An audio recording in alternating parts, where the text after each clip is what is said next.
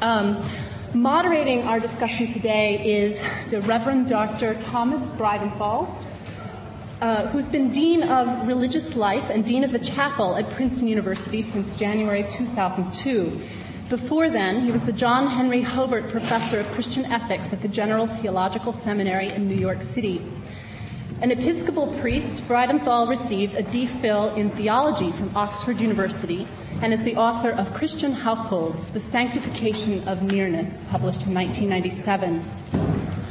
After Dr. Breidenthal gives a few introductory remarks, our panelists will speak in the order I introduced them here and also in the order they're seated.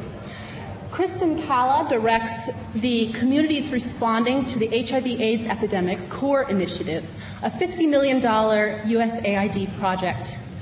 Prior to her appointment over this project, Calla provided leadership for CARE's global HIV/AIDS response and activities, a portfolio reaching $120 million. Calla previously worked for UNICEF in Ethiopia, was a technical advisor at the Ministry of Health in Rwanda, and has worked in post-conflict settings with Islamic Relief in Kosovo and Relief International in Tajikistan. Calla holds an MA in African Studies and Medical Anthropology and an MPH in Maternal and Child Health, both from UCLA. Naisidet Mason is the Human Rights Advocacy Community Involvement Advisor on HIV/AIDS and the 3x5 Initiative at the World Health Organization, based in Geneva, Switzerland. Previously, she was the Director of International Programs with National Association of People with AIDS in Washington, D.C., a leading national NGO that advocates on behalf of people living with HIV/AIDS. Mason's career in the AIDS arena started in 1992, several years after she was diagnosed HIV positive. A native of Kenya, Naisidet, together with other women, founded Women Fighting AIDS in Kenya to provide women and their families with support services and raise awareness around HIV/AIDS. She was also the Vice President of Society for Women and AIDS in Africa, a Pan-African regional NGO based in Dakar, Senegal, that advocates on behalf of women and children within the family context affected by AIDS. Rachel Bagley studied medicine at Oxford University and after several years in hospital medicine took a master's in social sciences at London University. From 1992 to 98, she worked in Zambia, setting up voluntary counseling and testing services with a Zambian NGO, Cara Counseling and Training Trust. Her projects there included care for people living with HIV, peer education, and support for families affected by HIV. From 1998 to 2002, she worked for WHO UNAIDS on access for antiretrovirals and prevention of mother-to-child transmission programs in Africa, Asia, and the former Soviet Union. Since May 2002, Rachel has been the head of the HIV unit at Christian Aid.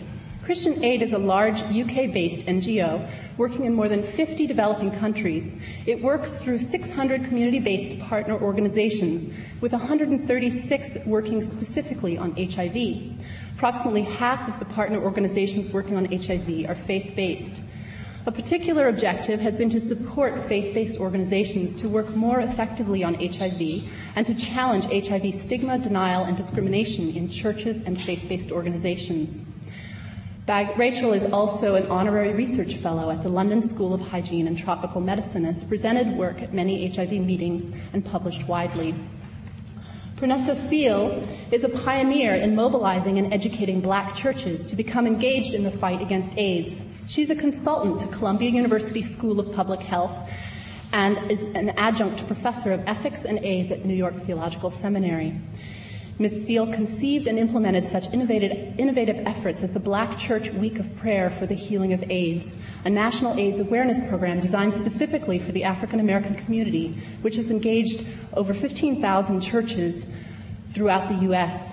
Ms. Seal is also the driving force behind the Black Clergy Declaration of War against HIV and AIDS, which was signed by the leaders of every Black church denomination at a White House ceremony in 1995. Pranessa founded the Balm in Gilead Incorporated in 1989, a nonprofit organization whose mission is to mobilize churches to become centers of compassion, education, and prevention in the struggle against the devastation of HIV/AIDS in the Black community. The Balm in Gilead's pioneering achievements have enabled thousands of churches across 17 denominations to become leaders in preventing HIV by providing comprehensive educational programs for the community and offering compassionate support to those affected by HIV and AIDS. The Balm in Gilead is now mobilizing the faith community to address HIV/AIDS in Cote d'Ivoire, Nigeria, Kenya, Tanzania, and Zimbabwe. Ms. Seal is the recipient of numerous congressional citations, honors, and awards, and holds an MS in immunology from Atlanta University. In October 2003, she was named by Essence magazine as one of 50 women shaping the world. Finally, João Biel is an assistant professor of anthropology here at Princeton University and will talk today about his research on grassroots AIDS activism in Brazil. His book, Vita, Anthropology in a Zone of Abandonment, is forthcoming from the University of California Press. He's currently working on a manuscript entitled Pharmaceutical Governance, the Control of AIDS in Brazil. Biel earned a PhD in religion from the Graduate Theological Union in Berkeley in 1996 and a second doctorate in anthropology from the University of California at Berkeley in 1999 and was an NIMH postdoctoral fellow at Harvard Medical School. And without further ado, I will turn the panel over to Dean Breidenthal. Thank you. Thank you very much, Tisa. I will be very brief. For the most part, my role is the thankless but important one of keeping track of the time. But once we have had a chance to hear from all of our panelists, then I will offer a brief summary of some of the themes that have emerged and then invite questions, comment from the audience and a conversation among our panelists. So without further ado, I'm going to turn over the microphone to Kristen Kalla.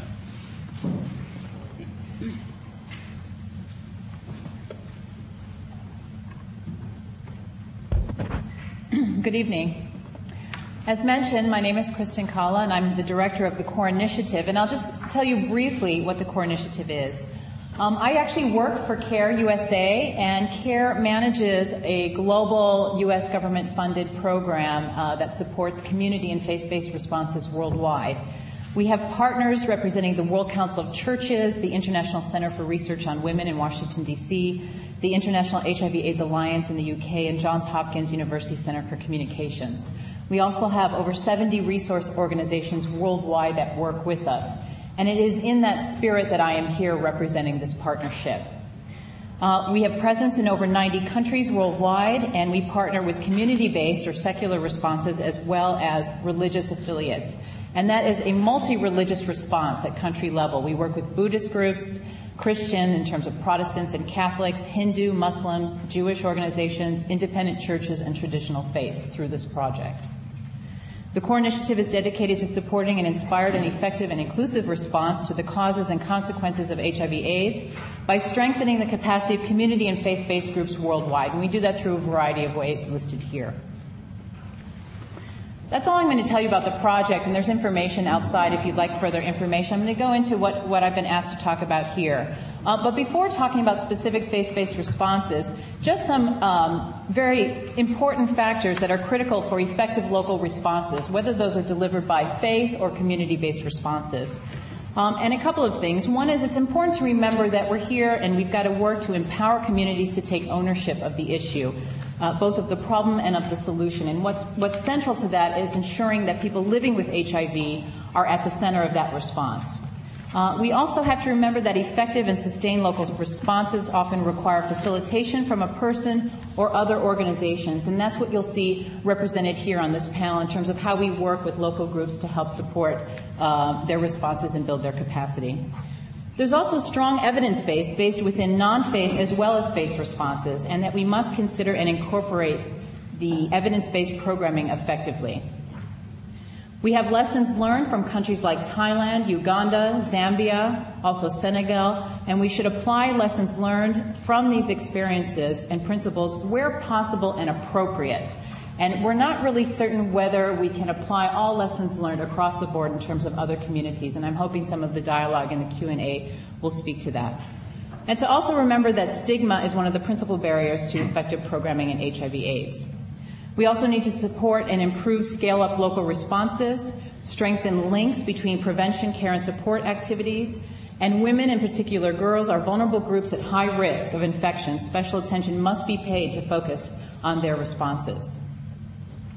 So I'm going to list what is special about faith responses. And we know that, of course, in Africa, many people have said where there is a church, there is always a health post and a school.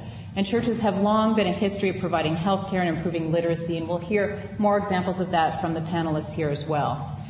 Islamic teaching also emphasized that the health and well-being of society as much as of the individual. And so I'm going to talk mostly about Islamic responses later in my presentation. We also know that the world's religions reach out to virtually every community in the most remote corners of Earth. So those of us working for development organizations, if you're looking at sustainable programming, we must work through the faith networks that are out addressing the needs of the rural poor. Many have also been working with little support from outside since the beginning of the epidemic. And we must all be working to ensure that responsible and effective channels of resources are providing support to these faith networks. Primary prevention methods espoused by major religions are valid means to prevent HIV. And often primary providers of local and social services, especially in sub-Saharan Africa, are through faith networks. They're important partners for addressing stigma and behavior change, and faith networks have the ability to influence attitudes and behaviors of community members. Religion has also played a negative impact on the epidemic. It's complicated. The interwoven issues of religious doctrines, ethics, morality, and the official positions of religious hierarchies, when juxtaposed with issues such as sexuality, gender, HIV/AIDS, can be quite diametrical. This is especially challenging when we're looking at issues around condom use as a means of prevention, addressing gender issues, and human rights. Faith leaders may also have contributed to self-stigmatization driven by religious beliefs, which is also common among followers who find themselves HIV positive.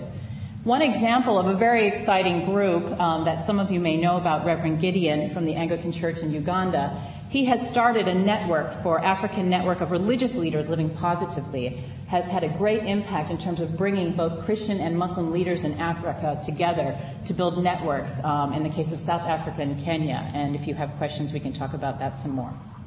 I'm going to focus on how you would work through a faith response, and primarily the Muslim perspective, because oftentimes at these kinds of fora we don't hear enough about the Islamic perspective.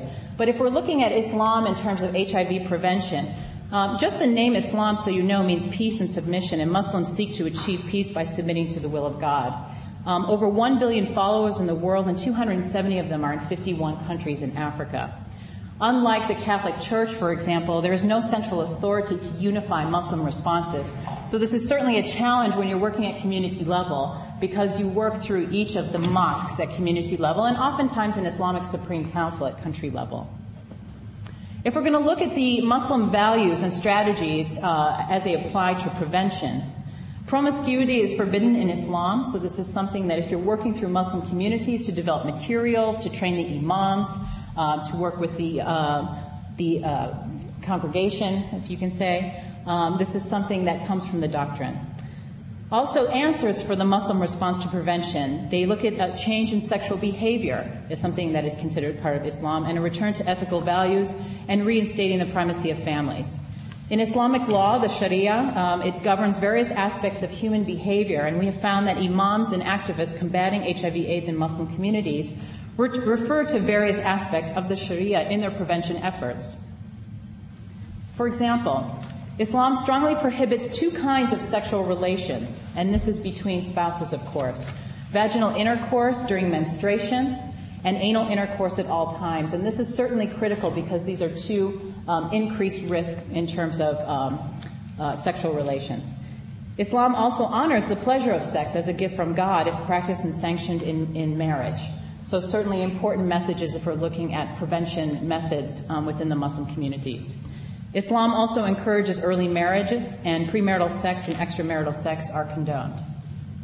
While Islam encourages having children, a childless marriage is equally valid. This is really important for if we're looking at discordant couples and stigma in communities where oftentimes couples are not able to have children. So certainly within Islam, there's no stigma around that. Surprisingly enough, and I always find this a surprise to people, condoms are accepted as a means of family planning in Islam. And in fact, there is a condom factory in Iran. So this is something that has been useful to work through the Sharia and the Hadith to extend that on into HIV/AIDS. But certainly it's more difficult sometimes to talk about condoms as prevention to HIV. But if you're looking at family planning programs, you can integrate your responses as part of that. Islam also encourages sexual and family life education as part of the Sharia within the family setting.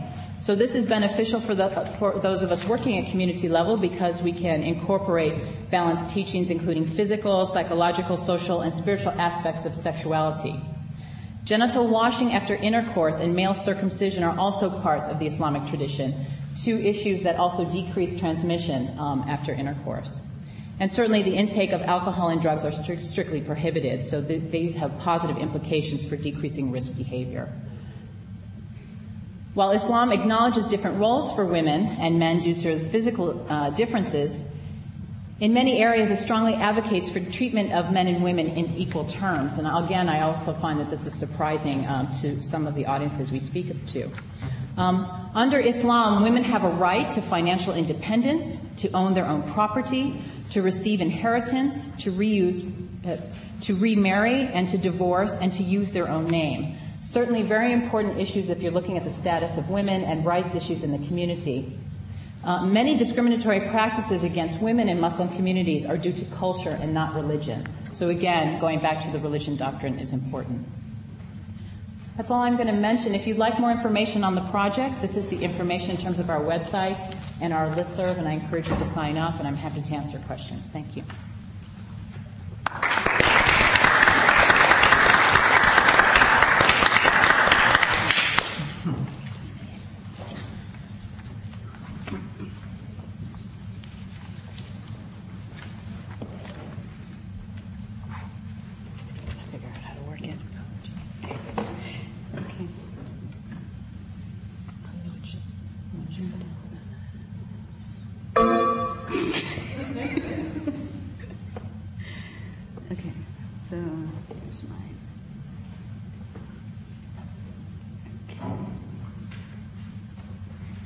Good evening, everybody.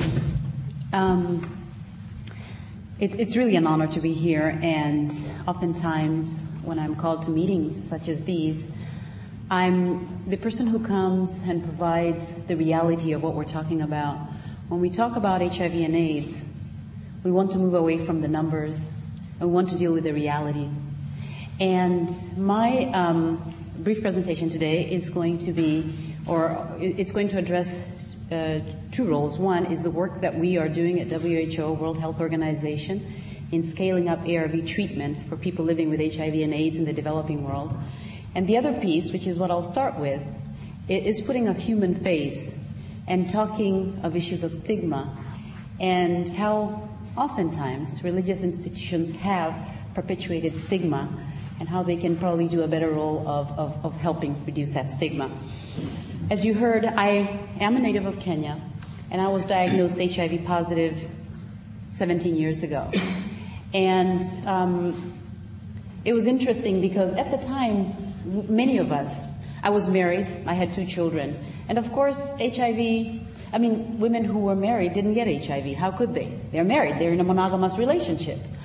But because of cultural reasons or cultural behaviors that we have in our own country, and in many parts of Africa, our men have multiple partners, and so HIV found me in the home.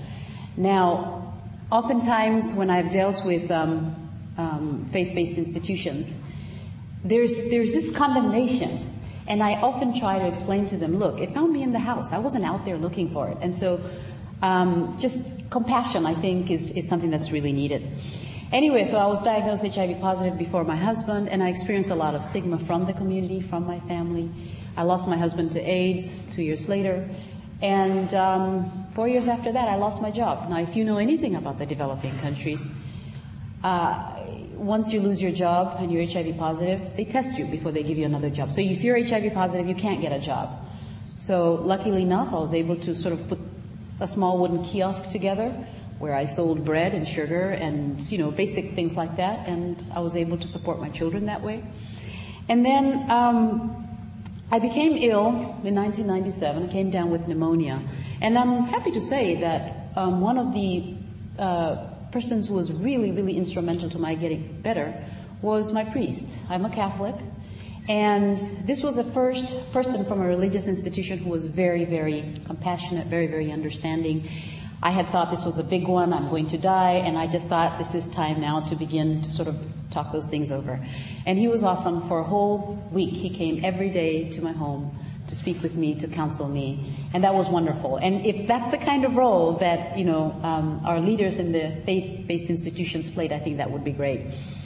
That same year after the pneumonia, I began realizing that unless I did something, I probably wouldn't live very much longer, and I wouldn't be able to look after my children. So through some miracle, I say it's a miracle, I was able to come to this country and get access to antiretroviral therapy. And with that gave me a new lease on life. It gave me hope. It gave me the will to continue and to look after my children and to give back.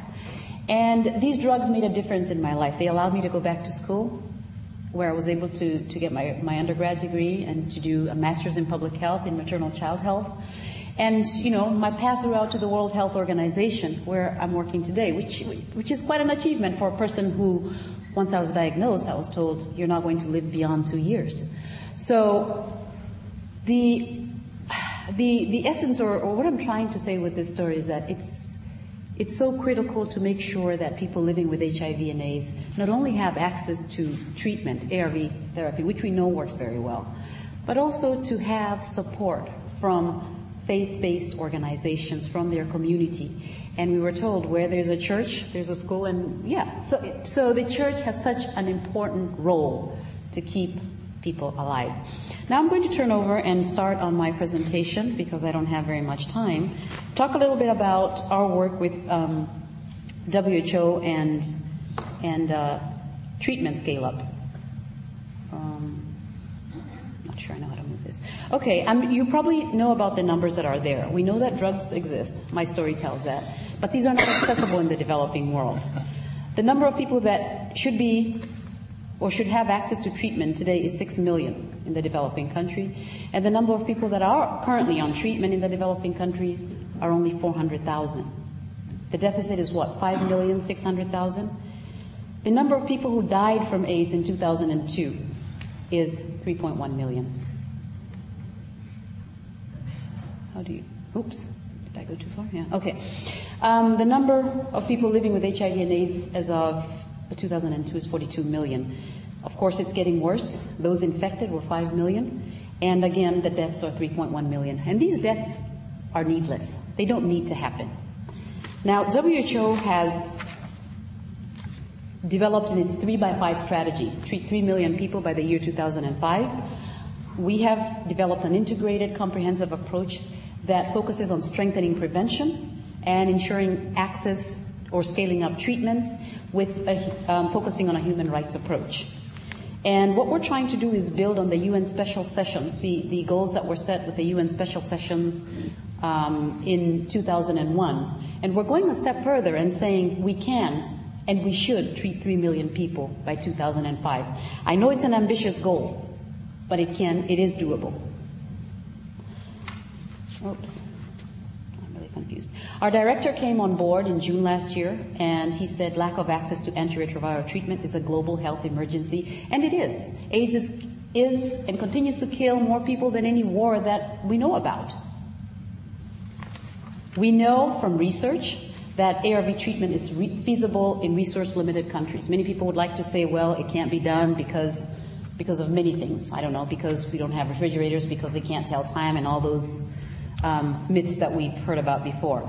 But examples in Brazil have shown that 80% drop in the number of hospitalization per patient, 50% drop in mortality, 70% drop in morbidity, and a net savings to the hospitals of US dollars 200 million.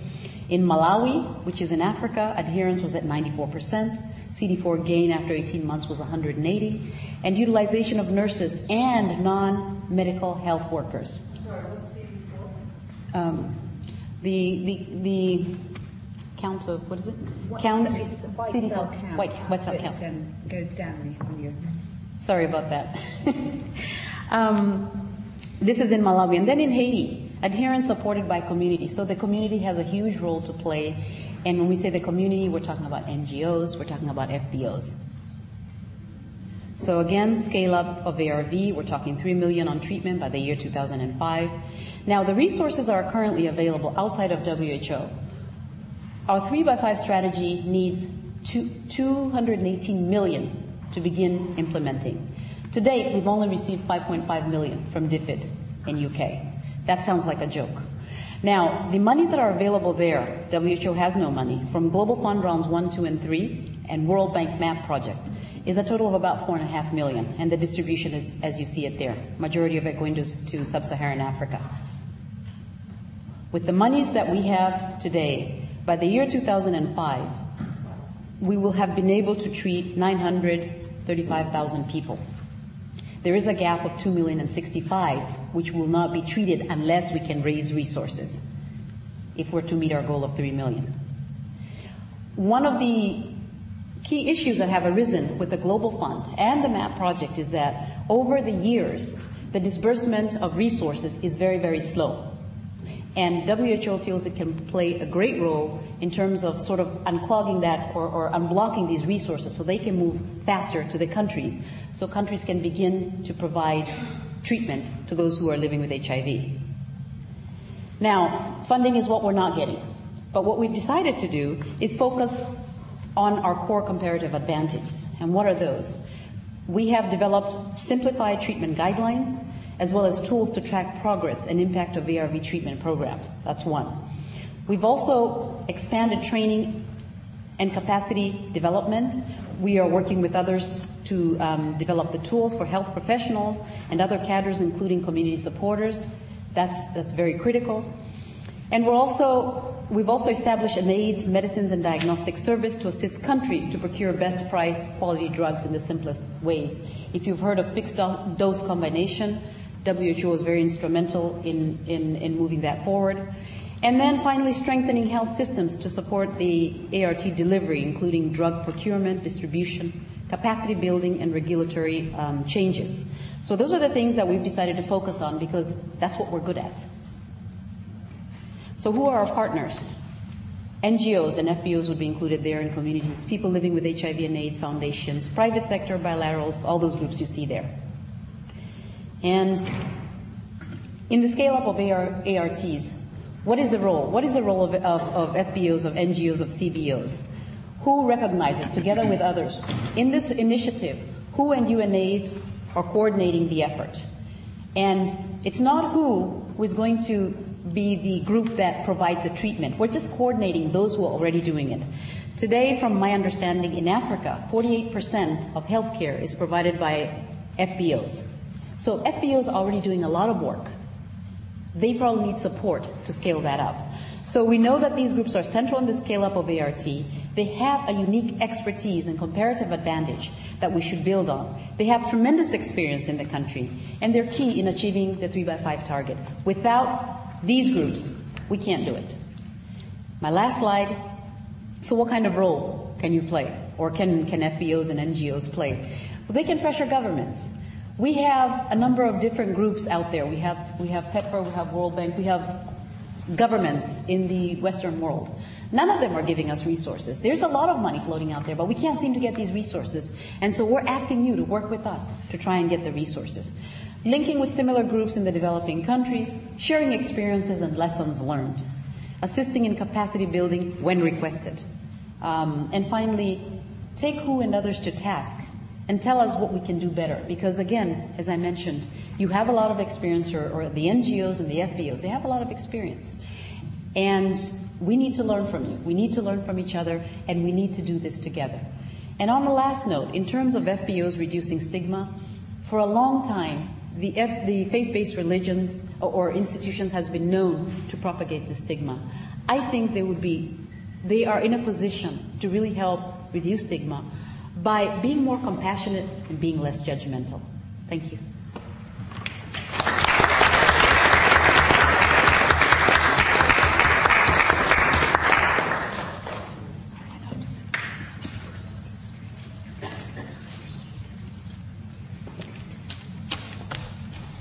Thank you very much for inviting me here today. I feel very honoured and rather terrified by this experience.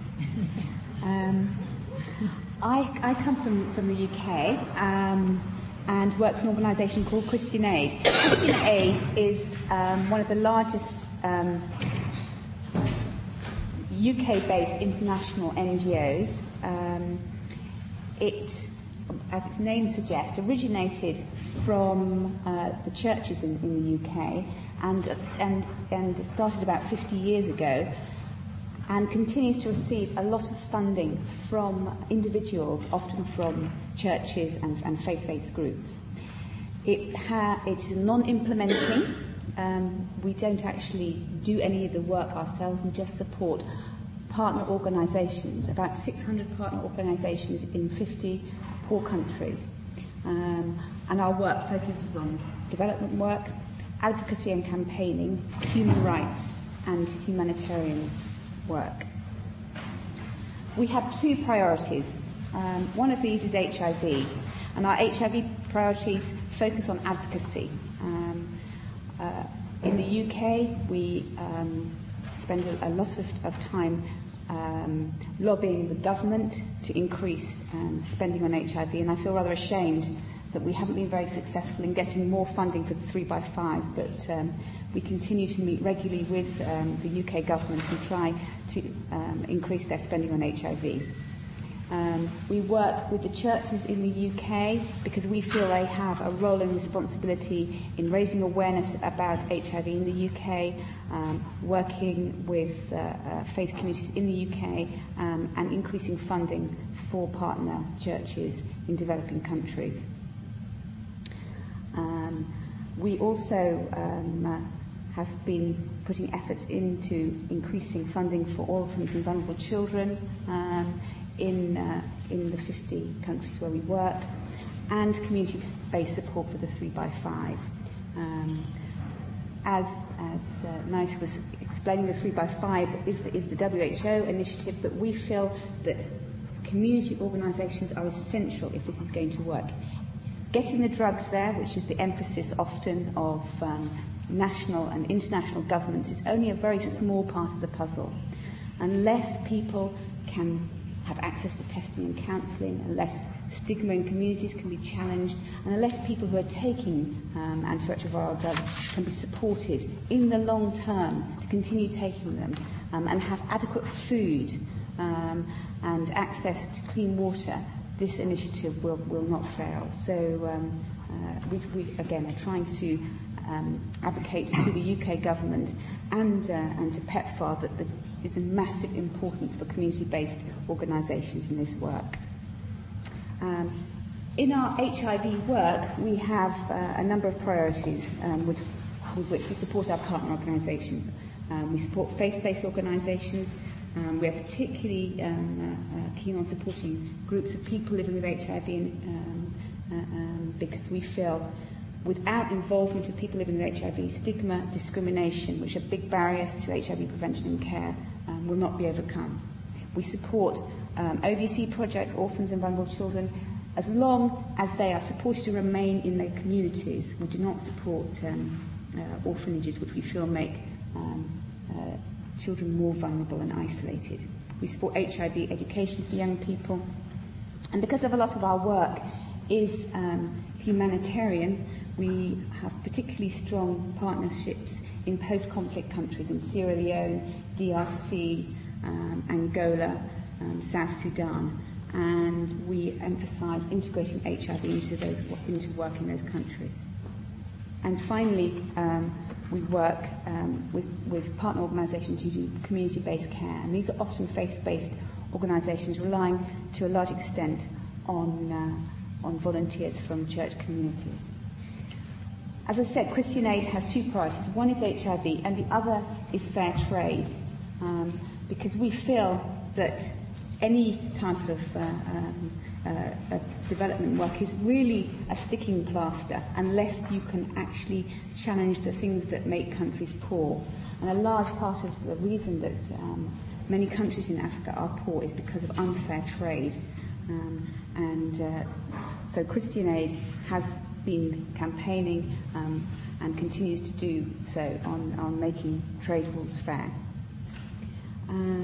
I was asked by Tom to talk about the political role of Christian Aid, and as I say, we feel that we are, particularly in the UK, a campaigning organisation. We're very radical, and we have a huge community-based support. We have 350,000 community workers in the UK who work on campaigning and building a movement to change the things that keep poor countries poor. And these are the areas that we campaign on. We campaign on the 0.7%, fair trade, debt, and on HIV policy. And for example, we've been campaigning recently on challenging the abstinence-only stance, which is being very much promoted particularly by PEPFAR.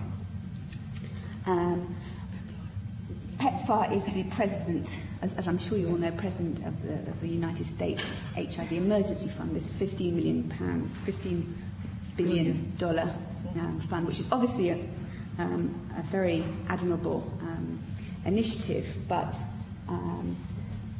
the abstinence-only part of it is something that we feel is somewhat misguided. In fact, I can leave this for you. We've produced a book called Dying to Learn, which brings together all the studies that have looked at HIV education in young people, and really show that there's no evidence that abstinence-only programs have any benefit in reducing HIV transmission. And in fact, if young people are given a comprehensive HIV education, including information about condoms, this has a much greater beneficial effect as far as reducing the number of sexual partners, decreasing the age of sexual debut, and decreasing unwanted pregnancies, sexually transmitted diseases, and HIV. So we have used this document. We've translated it into Spanish, Portuguese, and French as a lobbying document for churches and as a challenging document to them. Christian Aid, as the name suggests, has an affinity with faith-based partners, but we work with all faiths and with none. And this is just a small indication of our faith-based partners across various geographical regions. And you can see that in most countries we work about 50-50 with faith-based or secular partners on HIV. And we are not an HIV organisation, although we have 136 partner organisations working on HIV. In general, we do not favour a vertical approach to HIV development work. We favour integrating it into existing programmes. So the vast majority of our partners are integrated. Those that are specialists tend to be PLHA organisations, because we think that they are particularly important to support. And how does faith communities impact on Christian Aid's work? We are supported by churches in the UK and Ireland, and we work with them, lobbying us about issues, and with us lobbying them. So that's a very mutual relationship.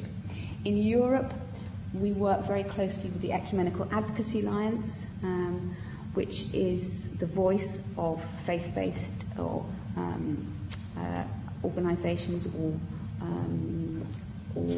development agencies of churches in the UK, in Europe, and in the States. And we work with APRODEV, which is the network of often church organisations working on development. Globally, we have a very close relationship with the World Council of Churches, particularly their EHIA programme, which it works throughout Africa, coordinating HIV training and curriculum for priests and ministers. We work with a large number of interfaith networks, particularly in Asia, and in the former Soviet Union. We work with Council of Churches, and we work with networks of Anglican churches in Africa. And I'll just give you an example of a program that we're working with at the moment. This is the Church of the Province of Southern Africa.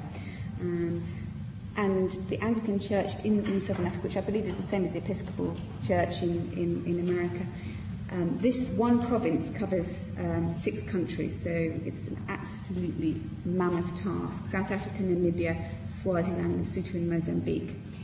And this is the largest faith-based program that DFID is the USAID equivalent in the UK, has ever funded. We've managed to get $5 million funding from DFID for this program. And the reason why DFID has decided to fund a faith-based organisation, because it's a very unsexy thing for DFID to fund. They really do not like funding faith-based communities, faith-based projects, is they realise that in this part of Africa, coverage is huge. In countries like Angola, where there are very few roads that work, there's very poor health and education infrastructure, the church is there. In the remotest parts of South Africa and Mozambique, the church is there and working in the community. So if you're going to work effectively on HIV, you must involve the church. The church has huge influence, both for good and for bad. And if church leaders are engaging in HIV in a positive and effective way, they can do a huge amount to reduce stigma. If, however, they ignore HIV or talk about it in a condemnatory way, they have a huge power for increasing stigma. As I think you mentioned, much of healthcare in this part of the world is done by the church. Nearly 50% of healthcare delivery is carried out by the church. Priests and ministers have a long tradition of counselling, and therefore should be able to take up the mantle of counselling and issues around spiritual support and death and dying. Again, they have a huge potential to do this, but they can also cause much harm if they don't do this in a sympathetic way. The challenges of this programme are the challenges of working in any faith community. Stigma and denial are huge in many of these countries, and often perpetuated by the church. The church often has conservative attitudes, often talking about abstinence, and I'll give you a little anecdote from when I was in Zambia. The churches were very anti premarital sex, which is fine in theory, but where you have 70% of young women being either pregnant or having babies by the time they're 19, talking about abstinence is a bit of a nonsense. And in fact, there was a big program which was carried out by the Seventh-day Adventist Church, which developed abstinence-only clubs, and everyone was issued with a nice certificate. And we did some focus group work there, and one of the boys said, "Yes, I've got my abstinence-only certificate. My mum's really pleased. It's stuck on the wall." And there was a big pause. And he said, "But of course we don't actually do abstinence, but we've all got the certificates."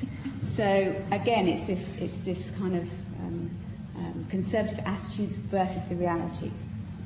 The other thing which I think is often overlooked is the other priorities. These are countries that are often extremely poor with really very, very little infrastructure. Particularly Mozambique and Angola, healthcare and education systems are beyond belief. You have GMPs often of less than $500 a year, and so people have other priorities.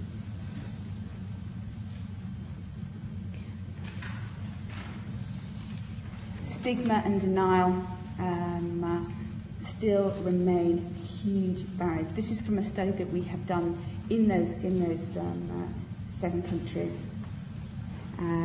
And this was very, very typical. Because it's a sexually transmitted disease, it was branded as a sinner's disease, so many churches were not interested in it. And this is today in countries that have had HIV epidemics for more than 10 years, with 1 in 4 of the adults being infected. Condoms remain a huge problem, myth. I think there's this idea, because people have said they're not 100% effective, people think that therefore having them around makes HIV transmission more likely, rather than realising that they are, although not 100% effective, hugely effective in HIV prevention. I'll just going back onto the 3x5, access to ARVs is something that faith-based organisations can advocate and have been very successful in. In South Africa, it was the church that was very important in challenging the governments there to accept that generic drugs could be used and to make ARVs much more available to people there. Quickly, just looking at the successes of the churches. The churches in Africa are doing a huge amount of home-based care. They are doing a huge amount of counselling. They are supporting people through death and dying, and looking after orphans in the community. They're also starting to do more HIV prevention work. And as was mentioned, there's a new group which is called ANARELA, which is the African network of religious leaders living with HIV. And this will be, again, it's 10 years too late, but it is really starting to challenge denial in communities in Africa. What next? Really needs to be massive scaling up of HIV work by faith-based organisations. They start with the faith-based leaders, but there are now about 30 positive leaders in Africa. We need to have 3,000. There needs to be massive increase in training for church workers. And again, the WCC is starting this, but this needs to be really increased. Interfaith work and networks need to be established. They're only just starting. And the church has to start working on evidence-based approaches rather than just doing what it's always done. It also must look at monitoring and evaluating its work, because again, churches have very, very poor systems for monitoring and evaluation, and this often means that they're unable to access funds because they can't write grant proposals, they can't prove that what they're doing is any good, so they need to be supported so that they can do this. And they really need to also increase lobbying and advocacy work for increasing funding for their activities and increasing access to care and treatment.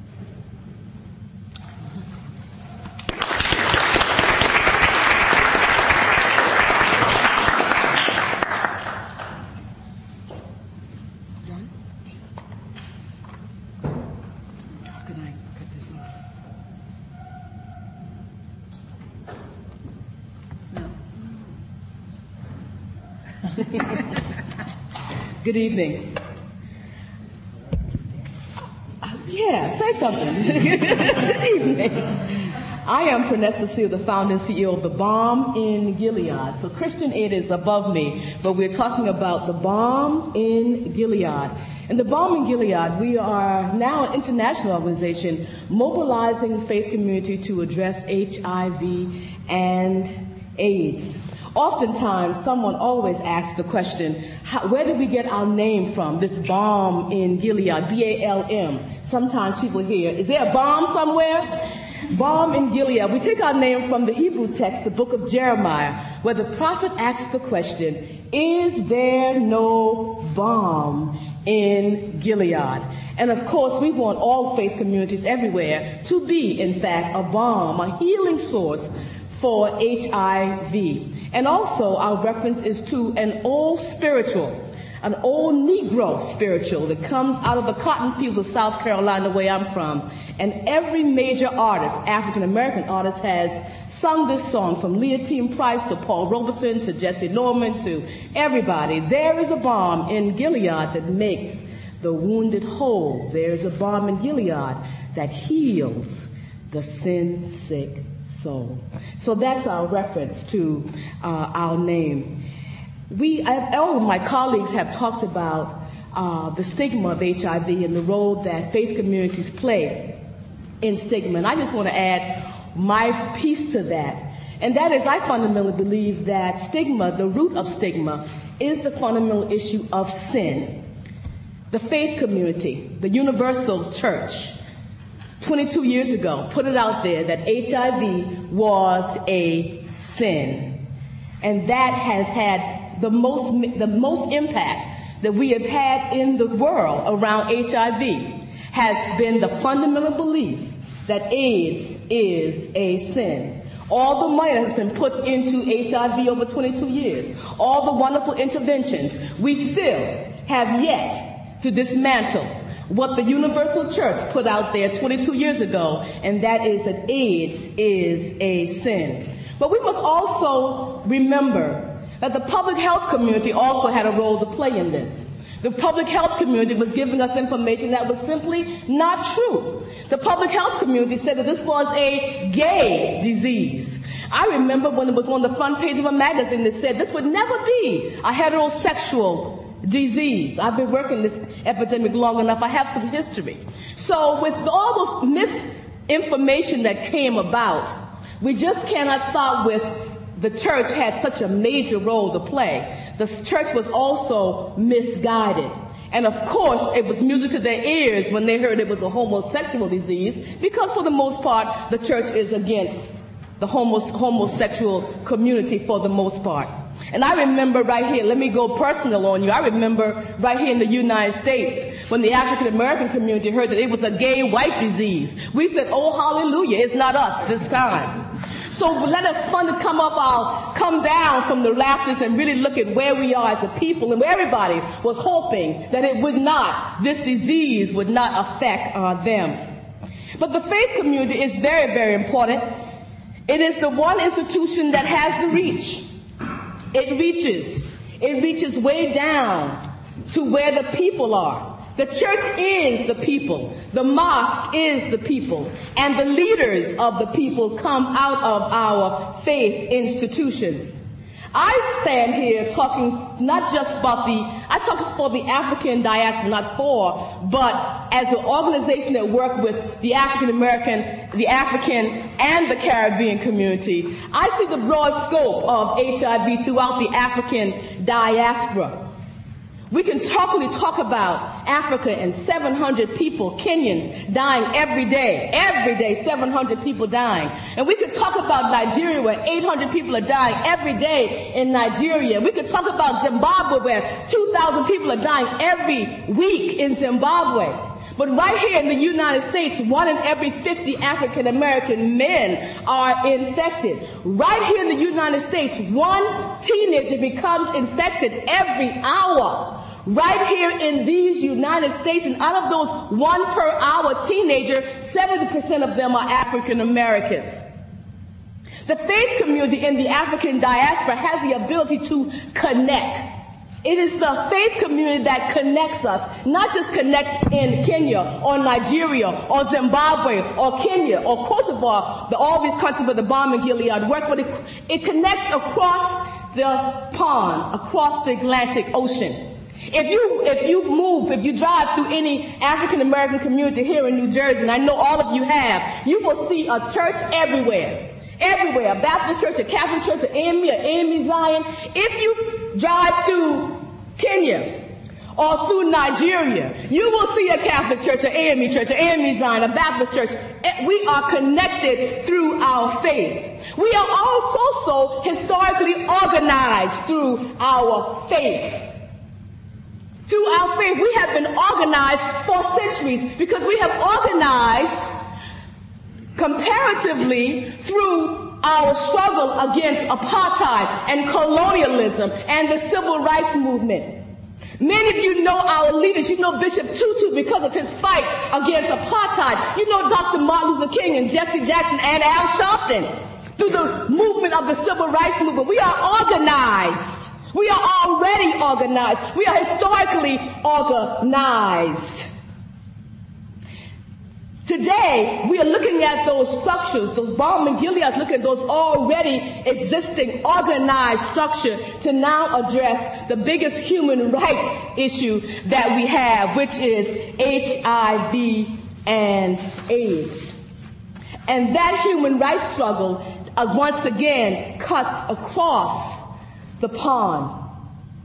The work that we are doing is interesting. The things that often are not talked about is that Nigeria does not know that there's a big problem of AIDS in Zimbabwe, the people. Zimbabwe doesn't know that there's a big problem of AIDS in Cote d'Ivoire. Cote d'Ivoire doesn't know there's a big problem of AIDS in the Caribbean, where the second highest rate of infection in the world are the Caribbean islands.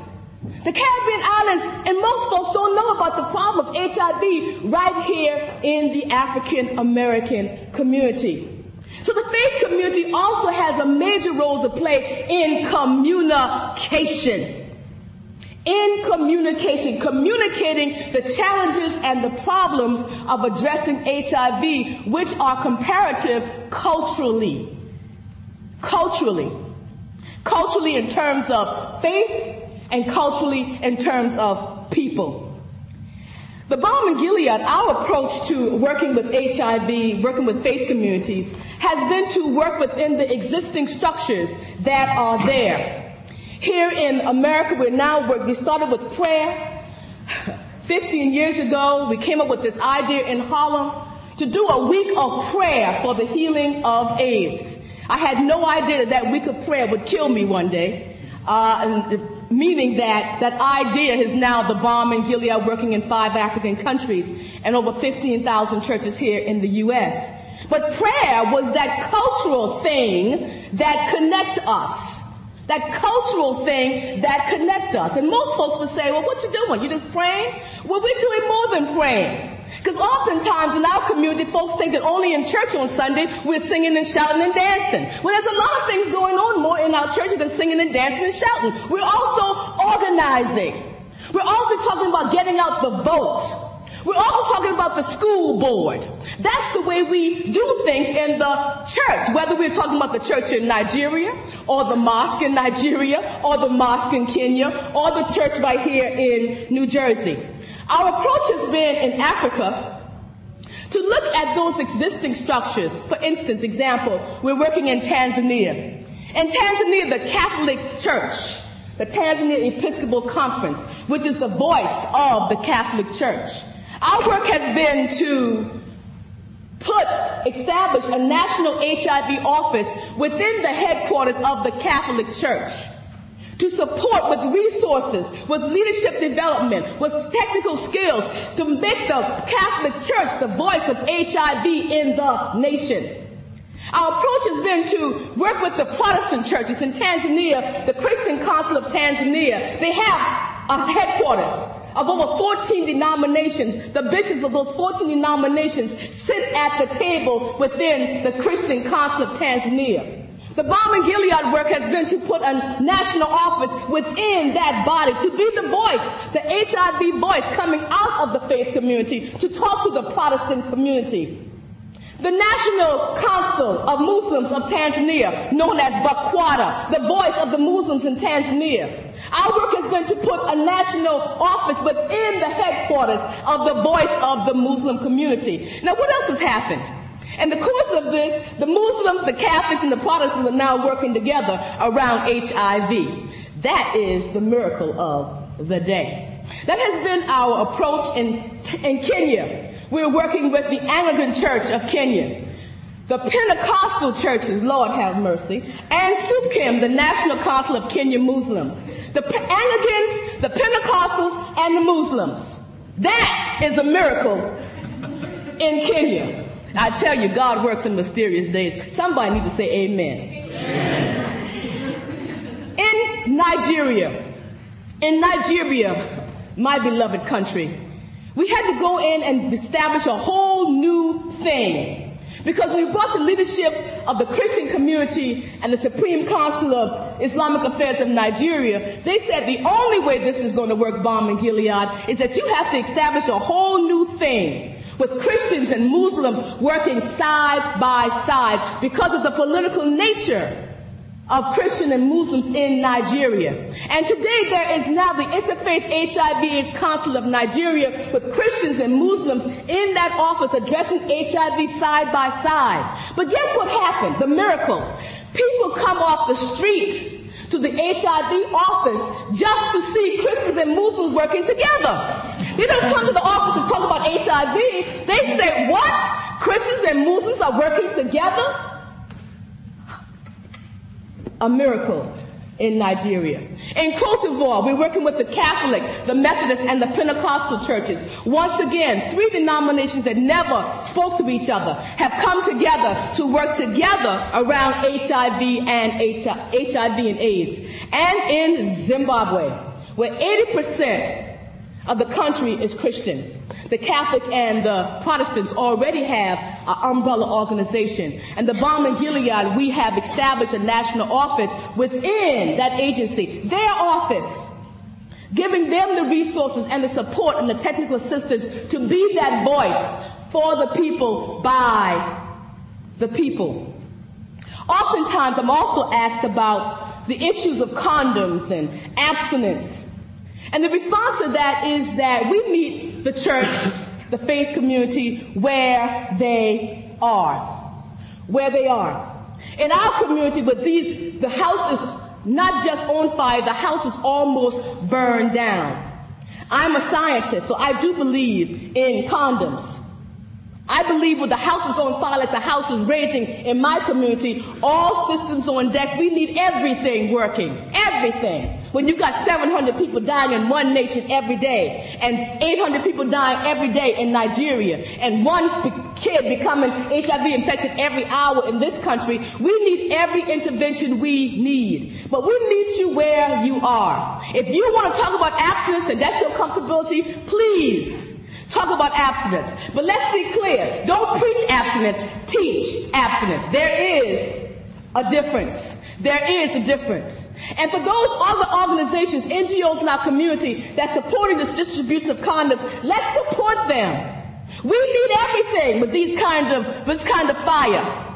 Everything. But oftentimes, because of outside forces, we are asked to choose.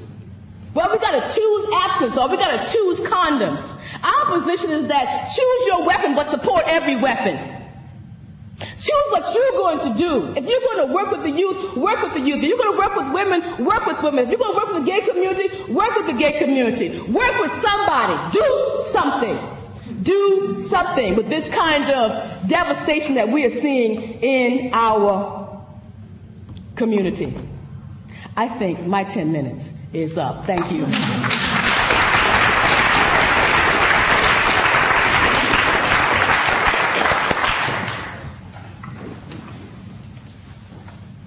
Good evening. I want to thank Dean Bredenthal and Tisa Wenger for inviting me to participate in this panel. And the short presentation I will give, I'm calling it Managing Life Through Religion.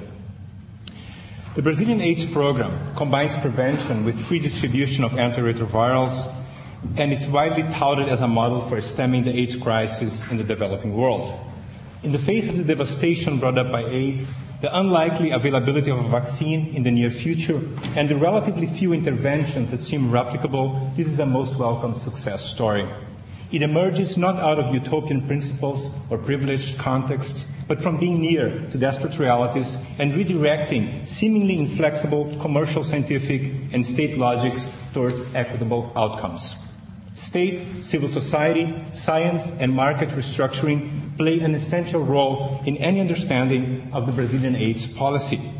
I don't have time to elaborate on the many interactions and intricacies involved, and my presentation will be a brief exploration of the place of religion in this model policy, both institutionally and in lived experience. AIDS emerged in Brazil in the early 80s, concurrently with the demise of a military state. Its growth coincided with the country's democratization amid a ruined economic and social welfare system. First reports show that AIDS was most prevalent in urban centers among men who had sex with men, but this epidemiological profile would rapidly and dramatically change, and soon. If in 1985, 79% of the reported AIDS cases were individuals who had either finished high school or had a college degree, 10 years later, 78% were illiterate or had only finished elementary school. In 1983, there were 40 men for 1 woman with AIDS. In 1990, the ratio was 6-to-1, and now it's almost 1-to-1. In those early years of AIDS, amid panic, stigma, and fear, and in the absence of international and national support and discriminatory official religious actions, solidarity and effective responses sprung from grassroots movements, most notably from gay activists who pressured local, municipal, and regional health services for information and treatment and carried out their own prevention campaigns. In São Paulo, for example, such a mobilization led to the creation in 1983 of a statewide public health AIDS program, the first of its kind in Latin America. And it was headed by Paulo Teixeira, who has been at the forefront of the WHO AIDS program. They had in common a progressive commitment, political commitment, and understood the need to integrate information and care, and also pragmatically established alliances with health technicians and philanthropic and religious organizations. This is the first point I want to make. AIDS sufferers themselves initially took over the role of state and religious institutions. They at once replaced them and tried to engage them. And this proved to be quite productive. Just as AIDS strengthened identity politics, it also became a new space of political action for people who had been active in all kinds of democratic struggles and in liberation theology-inspired community-based work. The AIDS epidemic also occasioned the creation of several new non-governmental organizations throughout the country, bringing together AIDS victims, progressive intellectuals, and people who migrated from other social movements who now had less public force and international attention and funds. These AIDS organizations galvanized demands and actions aimed at securing citizenship and human rights mandated by the new Progressive Constitution of 1988, the post-military constitution, which made health everyone's right and the state's duty. This universal right would have to find ways to be realized amid the country's wholesale neoliberalization and state restructuring which marked the 1990s. AIDS activists representing socially vulnerable groups, such as homosexuals and sex workers, developed a strong public voice in the dispute over access to ever more scarce public and medical resources, all the while realizing prevention campaigns that reflected the country's sexual cultures and pushed actually the envelope of tolerance and solidarity. While the understaffed and underfunded and understaffed state public health services were increasingly paralyzed in their capacity to address the growing complexities of AIDS, and here we're speaking about the turn of the 80s and the 90s, grassroots space of healthcare known as houses of support, casas de apoio, many of them religiously motivated, emerged and bore the medical and social burden of the AIDS crisis among the poorest. And this is the second point I want to make. AIDS pastoral sites worked as appendages of public health. Such infrastructures became key substrate for the implementation of a centralized, efficient, and transparent national HIV/AIDS management that was made possible as of 1992 through a World Bank loan. AIDS activists, politicians, economists, and scientists organized an impressive governmental and non-governmental administrative apparatus that is believed to have contained the epidemic's growth through massive and community-mediated prevention projects. In 1997, the Brazilian government began to freely provide antiretrovirals to all of the country's registered HIV/AIDS cases. Approximately 135,000 patients are now taking AIDS therapies. The availability of these treatments and laboratory testing, funded by the Brazilian government at an annual cost of some $2,000 per patient, is said to have reduced the demand for hospital services and AIDS mortality by more than 50% in São Paulo and Rio de Janeiro, the most affected areas of the country. Mother-to-child HIV transmission is said to have been reduced by 2/3. The Brazilian response to AIDS challenges the perception that it is impossible economically to even consider intervening in the pandemic's course in low-income countries, and calls our attention to the possible ways in which biotechnology can be integrated in public policy and can contribute to political and human advancement in developing contexts, even in the absence of an optimal health infrastructure. Affirming the need to combine prevention policies, daring prevention policies, with treatment, this policy opens a political and moral debate on the role of industry, medical science, government, and philanthropy in providing medications to poor countries, and of the immediate and long-term implications of doing so. In my longitudinal study of the Brazilian AIDS program, I addressed both the rationality and politics of this large-scale treatment policy, as well as the local struggles of marginal and poor individuals and groups as they engage this life-extending mobilization. I'm particularly concerned with how this policy is changing the experience of disease as these people who have been historically left out of interventions make themselves seen by the state and learn to navigate through complex laboratory and medical regimes mediated by all kinds of networks in local ecologies of care. Here, the role of religion is vital, and I mean it literally. Religion has to do with sustaining life in this world. Anthropologist Clifford Geertz has elaborated on religion as that human capacity of meaning-making in the face of limit situations. Religious experience is at the point where cultural resources fail, he says, where our equipment for living threatens to break down in the face of the radically inexplicable, painfully unbearable, or unjustifiable. But what I found most fascinating in my work in Brazil among the poorest and sickest faced with AIDS, and now also faced with life-extending technologies, was how religion moved from helping them to know how to suffer to becoming a means through which the sufferers could actually construct not another world to go into, but another life. As I saw over the years in a community-run AIDS hospice in the northeast of the country, rather than providing a tone or temper to lived life, religion plays a crucial role in both institutional belonging and treatment adherence. It is a key instrument of biomedical identity and citizenship. CASA was founded in 1992 by a group of male and female prostitutes, transvestites, and intravenous drug users who squatted in an unoccupied hospital in Salvador in the state of Bahia. Soon it became an NGO, and its core maintenance and upgrade became closely tied to funds channeled from the World Bank loan. By taking over the task of immediate care of AIDS patients and overseeing their medical treatment, as I discovered, CASA became a venue of an emerging local health triage. It mediated the relationship between AIDS patients and the haphazard and extremely limited public AIDS services. At present, the state's AIDS unit still only has 16 beds, for example. Over the years, the residents were said to have acquired a new biomedical conscience, quote, culture, as CASA's director told me, as they learned to manage and accumulate health. As CASA's inhabitants put their drives into place, so to speak, their biological condition became the locus of concentration and fabrication. Many referred to the HIV virus as, quote, my little animal. Some patients used to say, I want to let the little animal sleep in me. I frequently heard comments such as, the moment you fall back in what you were and stop taking the treatment, the virus occupies your place. And the virus only occupies the place because you let it. Many live, in their own words, quote, in a kind of constant battle. They know that they are trapped between two destinies.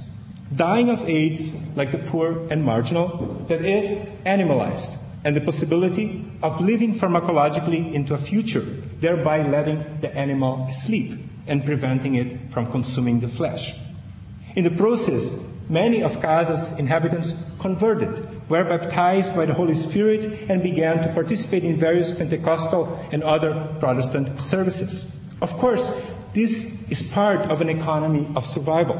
For even though the medication is universally available, To make it work, you need to have ties with philanthropic and pastoral organizations to guarantee free food baskets, contact with AIDS NGOs to assert a visible community and legal accountability, and not the least, channels to access ongoing specialized medical care in a context of inequality and clientelism. But there is more. Religion provides them with an alternative value systems that makes them more than social and statistical void. That is, now they have a proxy community, a proxy family, and a real chance. Evilásio is a single man, illiterate and a carpenter by profession. He said he did not know he had AIDS, even though he had been once to a hospital. As his body began to waste, he hid in his shack and was found almost dead by his neighbors, who finally dropped him off at casa. Evilásio quickly learned the norms of the house. Quote, "The nurses have nothing bad to say about me. I can tell you that for me, casa is the house of God." Valquirene, Casa's first patient to have successfully taken the combined therapies, knows that she is now, quote, "another person." As she put it, "I have been born again." They both were able to extend their lives, as I saw in my visit to Casa in 2001. They had moved out of the place, gotten married, and were now struggling to find jobs and dealing with a new problem, indebtedness to the local pharmacy, since medication for opportunistic diseases was not freely available. In sum, as I have been arguing, religion is a key link between the technical extension of life and death in social abandonment. Non-governmental, socio-medical, and pastoral networks link, through AIDS response, the world of marginality and the state. An ethnographic analysis of these linkages, or lack thereof, can broaden our understanding of what determines disease and health outcomes among these most vulnerable individuals and groups, as well as the everyday practices that define the line between inclusion and exclusion. In my work at Casa, I could also see that their religious experience did not necessarily lead to empathy or compassion towards others. As Rita, one of Casa's founder, a former prostitute and intravenous drug users, put it, "If they still die with AIDS in the streets, and there are many, it is because they want it." In this context of biotechnology and scarcity, religion, in its many forms, has also been overwhelmed with the burden of being at once the institutions of state, medicine, and family, that in many cases remain so distant from the lives of people, even when the treatment is there. Sadly, religion thus also crystallizes the very value systems, calculations, and contradictions that are integral to global and local governance. Who shall live, who shall die, and at what cost?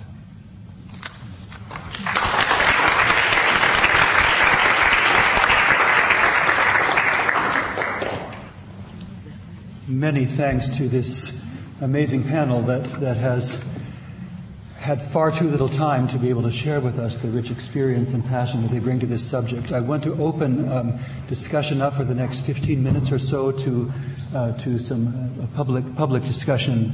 But let me just say, first of all, that although the major presenting issue here is the worldwide AIDS crisis, we have heard very many interesting things about not only the role of non-government organizations that are faith-based, but also the whole background that religion itself, both positively and negatively, brings to this issue. So if I might just quickly summarize a few of these, the role of religion in providing communication across national and ethnic boundaries, the closeness of religion to the grassroots, to where people live, the provision by religious organizations of ready communities, its religion's nearness to what Joao has called desperate realities, the constant attention of religious traditions to the deeper issues that lie behind some of the presenting issues, the issues of poverty, the lack of treating human beings with dignity, and finally the religious impulse toward meaning. Against that background, FBOs, that's the new term I've learned today, faith-based organizations, play the important role of actually harnessing those energies and phenomena which we associate with the religious world. So I would invite us in our questioning and in our conversation not only to pay attention to the AIDS crisis, but also to keep these wider and deeper issues at the front of the discussion. So I will entertain questions.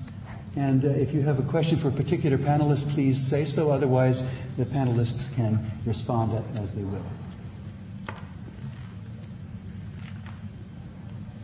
Please, thank you. My question is directed to whomever, but we've talked a lot about how different churches or mosques are responding to AIDS. How has AIDS, and I know that Vanessa, you touched on this, affected the churches and the mosques in terms of their identity? Because the church is a place where people can suffer in community and go through life community together. And how is AIDS, particularly when you get into places like Zambia and Zimbabwe, where the rates are much higher, how has that affected the church institutions themselves? You talked about what was his name, the priest Gideon, who's come out and stepped forward as a sort of a model for living with HIV/AIDS. And I'm wondering, to what extent the AIDS crisis is sort of feeding back to the church and changing the church and the dynamic of that community. Can I respond? Gideon is an exception. And interestingly, I mean, you talk about working in Zimbabwe. I've worked in Zimbabwe for many years. In Zimbabwe, where 1 in 4 adults is living with HIV, there is not a single church leader who's open about living with HIV or has openly died of HIV. And this is unbelievable in a country where there are funerals every single day. So I think the church in many high-province countries has really not woken up. The other thing that churches have not done is change funeral patterns. Funerals happen every day. They waste huge amounts of resources, and people will spend their entire life savings on burying somebody and leaving kids without money for food, schooling, clothing. And again, the churches could have a huge role in simplifying funerals and saying it doesn't matter to be buried in a proper wooden coffin with brass handles and having lots of food for all the hangers-on. And it really has not taken these things on board. I find it extraordinary. Zimbabwe is probably the most unresponsive church of the churches in Zimbabwe, and I think that's because they have so much else there. They have political strife, they've had drought now and huge food shortages, and they feel completely overwhelmed. Can I add something?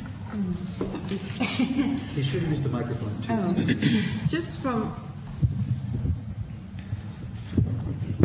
It's on. It's on. Okay. Just from my own personal perspective, when I look at some of the countries in Africa, and I'll do a little comparison here, the Caribbean and Africa, where I've worked in both places. And what's happening in Africa, the situation is changing, not as fast as we want it to change. But you will get some faith communities beginning to recognize soon we're not going to have any congregation here unless we begin to look at the situation in a different way, because the reality is so many are getting buried every day. And so some faith communities are beginning to recognize that.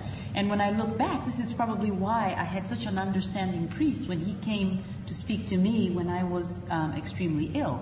Now, I know, having worked in the Caribbean, boy, it's nowhere near there. I mean, things are not even, it's the faith community and those living with HIV and AIDS or that affected community, it's like water and oil. There's almost no mixing at all. So I would say in Africa there is a certain, we're beginning to get there, we're not there yet.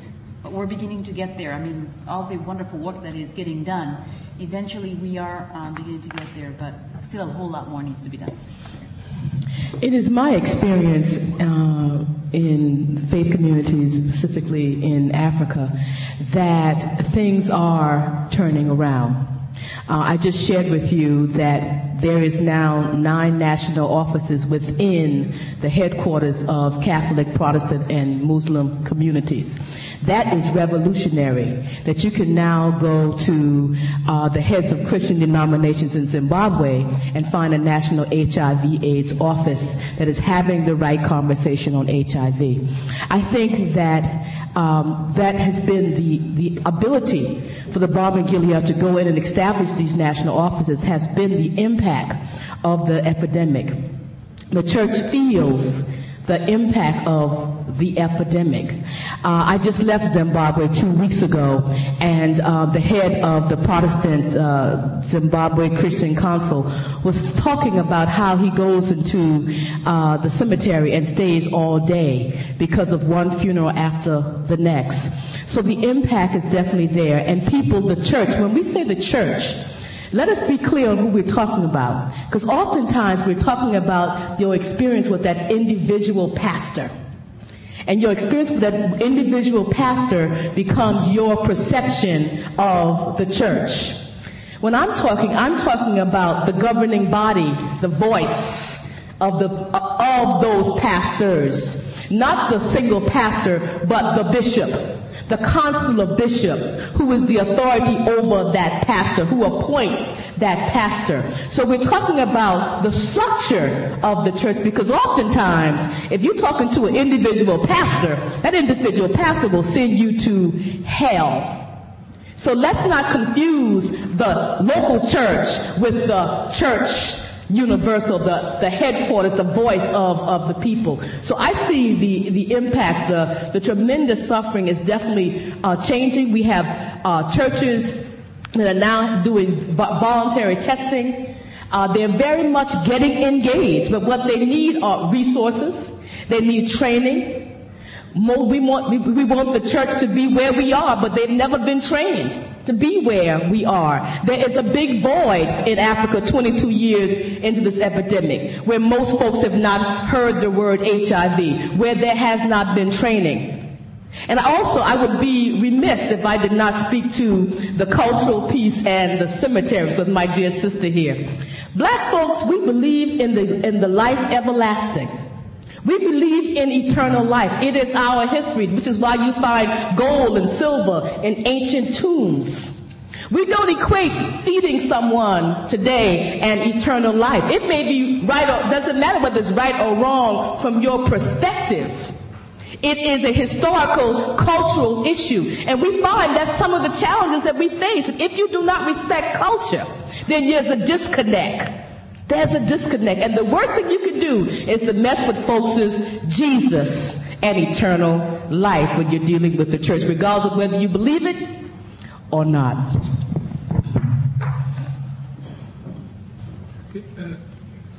We had a very interesting conversation over lunch, and I don't know, Kristen, if you'd like to pitch in, because we talked a little bit about the way, for example, that at a larger level, the policy setting level, religion plays such a critical role, particularly in terms of where money is allocated in the U.S., in terms of the AIDS fund, which kind of programs and so on and so forth. So there is a strong revival of institutional evangelical participation in budget setting for AIDS programs worldwide, and I think this is a very important issue. Putting me on the spot here. Do you want me? Yes. Yes. I mean, I think when we're talking about the sort of shift of engaging faith-based responses, it depends on which level we're talking about. Certainly at the community level, we've heard a lot of examples of how communities of faith-based communities have been there working from the very beginning and how they need more support to scale up their responses. So I don't think it's any surprise for at the community level. I think what has shifted is a shift more at the policy level in terms of engaging faith responses. And rightly so. They need to be, at the forefront of the policies and decision making and being involved in mechanisms such as the Global Fund, which we see the faith-based organizations have not necessarily been part of those donor structures. Certainly with that comes other influences in terms of influence on policy. We've heard some mention of abstinence-only programming. That's certainly been an issue in the U.S. government in terms of ensuring that 33% of the prevention resources are used for abstinence-only programming. And there were a lot of politics involved with making that decision, and I think a lot of faith-based organizations did play into that. So I think, a lot of good is being done in terms of involving faith-based organizations. They're certainly a critical partner, in fact, perhaps probably the most important partner, but with that does come some politicking that can affect policies in terms of how we provide resources to communities. Yes. I'd like to direct a question to Ms. Mason. Could you speak more about the differences that stigma takes towards men and towards women in our school church? The way, I guess, in your own personal experience, you notice that women receive different stigma from men. Well, I don't know that it's different. What I would say is that the position, especially from coming from Africa, the position of women as compared to men is very low. They've got very much lower status. And that is, one, on a cultural level. Two, on the level of having access to resources. There are these issues about inheritance, can a woman own land, and all those things that play into it. So therefore, the woman doesn't really have as much or access to as much as a man does. And so because of that, when, for example, when there's a situation where a woman becomes HIV positive, oftentimes, for whatever reasons, the woman is the one who's diagnosed first. She's the one who's blamed for bringing it into the home. So cultures in Africa also accept the fact that men can be promiscuous. It's okay for men to have more than one woman, but we look at HIV, and it was said very clearly, it's a sin, and if you're a woman and you have it, were you promiscuous? But it's okay for the man to be promiscuous. So there's sort of all those dynamics that play into the fact that at the end of the day, the woman probably experiences the biggest brunt of the stigma and discrimination. The woman is the one who will breastfeed. If you don't breastfeed, everybody assumes you're HIV positive. Of course, the man will never have to do that. In essence, the man can probably keep the fact that he's HIV pretty private until he's almost dying.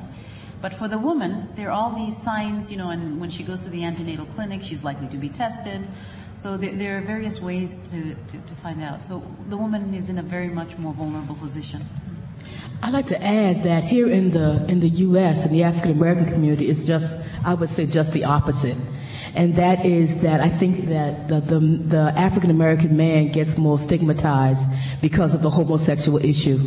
Often, if a black man has HIV, it's automatically assumed that he is gay. Nothing else kind of comes. That's the first thing you know. Whereas with women, it's the poor women who was married and she was a God-fearing woman, and look what happened. Look what her bisexual husband did to her. And I want to say that here in this country, I would say most churches got involved with HIV because of women. Because after and the pastors give testimony that after the fourth, fifth woman came and said, "Pastor, I have HIV, because of my husband," then his whole constitution was changed to do something about HIV. But as long as it was a homosexual disease, he saw no need to do it. But what happens is that once the church has a response, everybody, it revolutionizes the whole response to HIV, and everybody becomes, welcome in that, whether you're gay, straight, or whatever. Excuse me. Oh, sorry. What? Okay. She's been trying for a little. Oh, I'm sorry. What? If you and then you. My name's Corey White, and I'm a first year in PA here. I have several questions, and some of them are more applicable to some of you than others, so we can kind of decide which one to answer. First of all, I'm curious about the overall numbers of religious breakdown of faith-based organizations undertaking HIV/AIDS initiatives. Is there any idea what the religious breakdown is between Muslim and Christian organizations and the percentages of different faiths taking the largest action in combating HIV/AIDS. Second, in my exposure to Christian organizations that are involved in missionary work or other work around the country, they kind of run the gamut between a focus on evangelization and a focus on social development or social work, focusing on development, and then fall somewhere in between that. And then, so I've heard voiced your concern about conversion of vulnerable populations. You reach people when they're in a vulnerable state, and this is a faith-based organization, so you're reaching out to help them, and in so doing, convert them? Or is this a concern to donors, to government donors giving money? And how big of a concern is it if they're providing the infrastructure, but their motive is more than just helping them, it's to convert them? And so how did you address that or face that question? And then also going the other way, as a religious organization being involved in accepting money from donors, what say they then get over your autonomy as a religious organization that, for example, with the Balm in Gilead, driven by a very obvious scriptural reference and aim there, how has that balance occurred? And I don't know from where your funding all comes, but I would be curious to hear. Also, I remember reading a couple of years ago a New York Times article about the miracle of prayer and healing people with HIV/AIDS, and I don't remember what African country. And I'm curious if you have encountered this, and you spoke specifically about the power of prayer. And are there personal examples that you could give? And have you seen this, or have those studies, if you're familiar with that article, been backed up scientifically? I don't know. I would just be curious to hear. That's probably enough questions for now. Thank you very much, Corey. Would someone like to take up at least one of those? And we have just a few minutes, and I want to be sure to get to you. So I can respond maybe to the donor question and the mapping of the networks. And there may be more information here.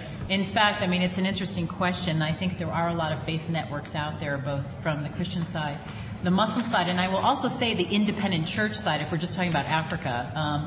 I think several organizations have gone through an exercise of mapping, and I can tell you that the U.S. government regionally in Africa is actually giving our project funds to do exactly that. Because what we don't have are sort of the interfaith networks to figure out. We know the councils, but just sort of on the continent-wide, what's going on. And perhaps my colleagues have further information on networks. But in terms of donors, with the U.S. government, it's very clear. If you're managing U.S. government resources, and if you're an organization accepting U.S. government resources and you're faith-based, you cannot use U.S. government resources to proselytize, and you cannot use U.S. government resources to discriminate based on religious affiliation, your service delivery. So that is very it's stated there, it's in the contracts, and certainly any faith-based organization accepting U.S. government money would be aware of that, and it's certainly an interesting challenge then to monitor the compliance of that, and that's probably a more difficult thing. Yeah. Same with UK government. It will not be absolutely ensure that it's not used for evangelical work, any UK government money. And in fact, we get money from UK, from EU, from USAID, and from foundations like Elton John and Comic Relief. Now, it's actually very difficult to get money from organisations like the EU, Elton John and Comic Relief for anything that has a faith-based name, even if you can show that it's not for evangelical work. So it actually, there's been a huge history in the UK particularly and Europe of not wanting to fund anything with any faith-based, even a name. We are, the Balm in Gilead, we are funded by the U.S. government, as well as other foundations like Ford and Bill and Melinda Gates and all those wonderful people. We have never had a problem. We're not missionary based. We do not trying to get nobody to come to Jesus. We are trying to get folks to address HIV in the context of their Jesus. As one of the people who sat with CDC since 1998 when they were beginning a faith initiative, We were there helping them to understand when you work in African American faith communities, you have to talk about Jesus. You cannot, it's not about bringing folks to Jesus, but you have to bring reference to the people's belief. So I think that there's always a kind of, you have to understand that there's not missionary work going on. We're not bringing nobody to Jesus. But when you're talking to the faith community, they talk in the context of Jesus and Muhammad and Allah. And if you're not talking that language, you're not reaching the people. In addition to prayer, we are people that believe in the power of prayer. We believe that prayer will heal you. Now, there's also, I bring my theological colleagues in, and we talk about we have never seen the actual evidence that prayer has actually healed someone from HIV. But there are those who have said it has. And who am I to say that it has not? A pastor in Nigeria sat with me one day and he said, you know, we don't have any treatment here in Nigeria. All we can give, all we have to give the people is prayer. All we have is prayer because we don't have treatment. We don't have rubber gloves. We don't have testing kits. All we have is prayer. So we put our faith in the power of prayer. Can I just one quick comment to add to that? And it's more in line with the power of prayer.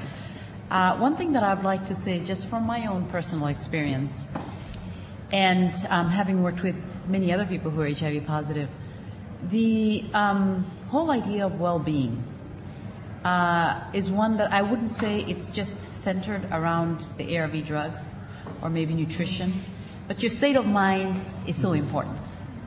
And so what was just said here about the power of prayer or meet them where they're at, whether it's in parts of my country where they worship the god of Mount Kenya or Mount Kilimanjaro, wherever, there is a super being that they believe in. And so you meet them there and you get them to focus and ask for strength or, you know, spirituality basically. And there is a lot of power in that. Because when I look at HIV, just like any other chronic disease, it's about mind over matter. What do you believe in? And what can push you to that level? So there's a lot of work with the mind to get you to feel better. I don't know about healing, but if others have said they've been healed. But I know you can definitely feel a lot better and enjoy a better quality of life. And now, because you have waited so long, yours is the last question. You touched on it a little bit, actually. But in everything that all of you have been saying tonight, you've made references to the problems that faith communities bring to HIV/AIDS, as well as the opportunity for good.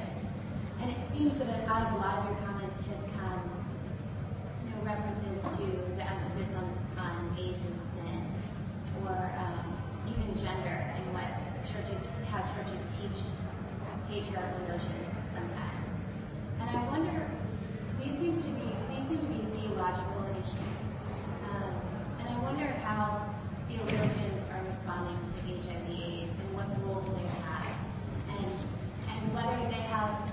There's been an emphasis on care in terms of church responses, but has there been an equal theological response?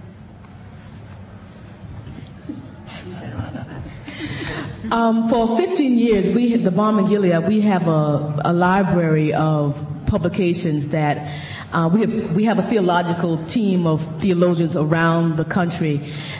We have a book on discussions of homosexuality in the African American church, and we have sermons on HIV by Reverend Dr. James Forbes and Bishop T.D. Jakes and Cornel West and the people that the preacher's preacher, if you will, and understanding that, again, we expect the pastor and the theologian to know, but they too need to be taught. So our approach has been over these years to get the leaders to go into their upper room, if you will, and look at the biblical text and provide a new paradigm on how we address HIV theologically. And we're doing the same thing with our African theologians on the continent. So if you would, if you want some of those resources, please feel free to call us or go on our website, because that's also a part of what we're doing. Not only the Balm in Gilead, but other organizations are doing the same thing around bringing a new theological voice to HIV. Just briefly address that. I actually participated in some, as an advisor to some attempts to produce some theology around AIDS and suffering, organized through the World Council of Churches, and it's very difficult because if you bring people from several denominations, several backgrounds to come up with a final document, it's extremely difficult. And my sense was always that at the end, it was very frustrating at the end of the meetings because I always felt like the suffering person was missing. The theologians, like in Job's story, were there trying to explain the suffering, trying to find an etiology or a cause or an explanation, But in the end, there was a marked absence, of the suffering body itself. So that might say something about, theology, and I think the efforts that you are bringing up and showing is that there's really a definite challenge to find words for this tragedy. If I could just add. And just to also add, in terms of the World Council of Churches has a fairly extensive program working with the theologians, specifically around HIV/AIDS. And in fact, there's a project now because what hasn't been recognized enough are the women theologians. And so actually we'll be supporting the Circle of African Women Theologians as part of that as well. So. I think we have probably exhausted the energy of this fine panel, and the time is coming to think about supper and about rest. I thank you for your attention and for your presence, and especially I thank this panel for bringing us so much wisdom and so much attention. Thank you so much.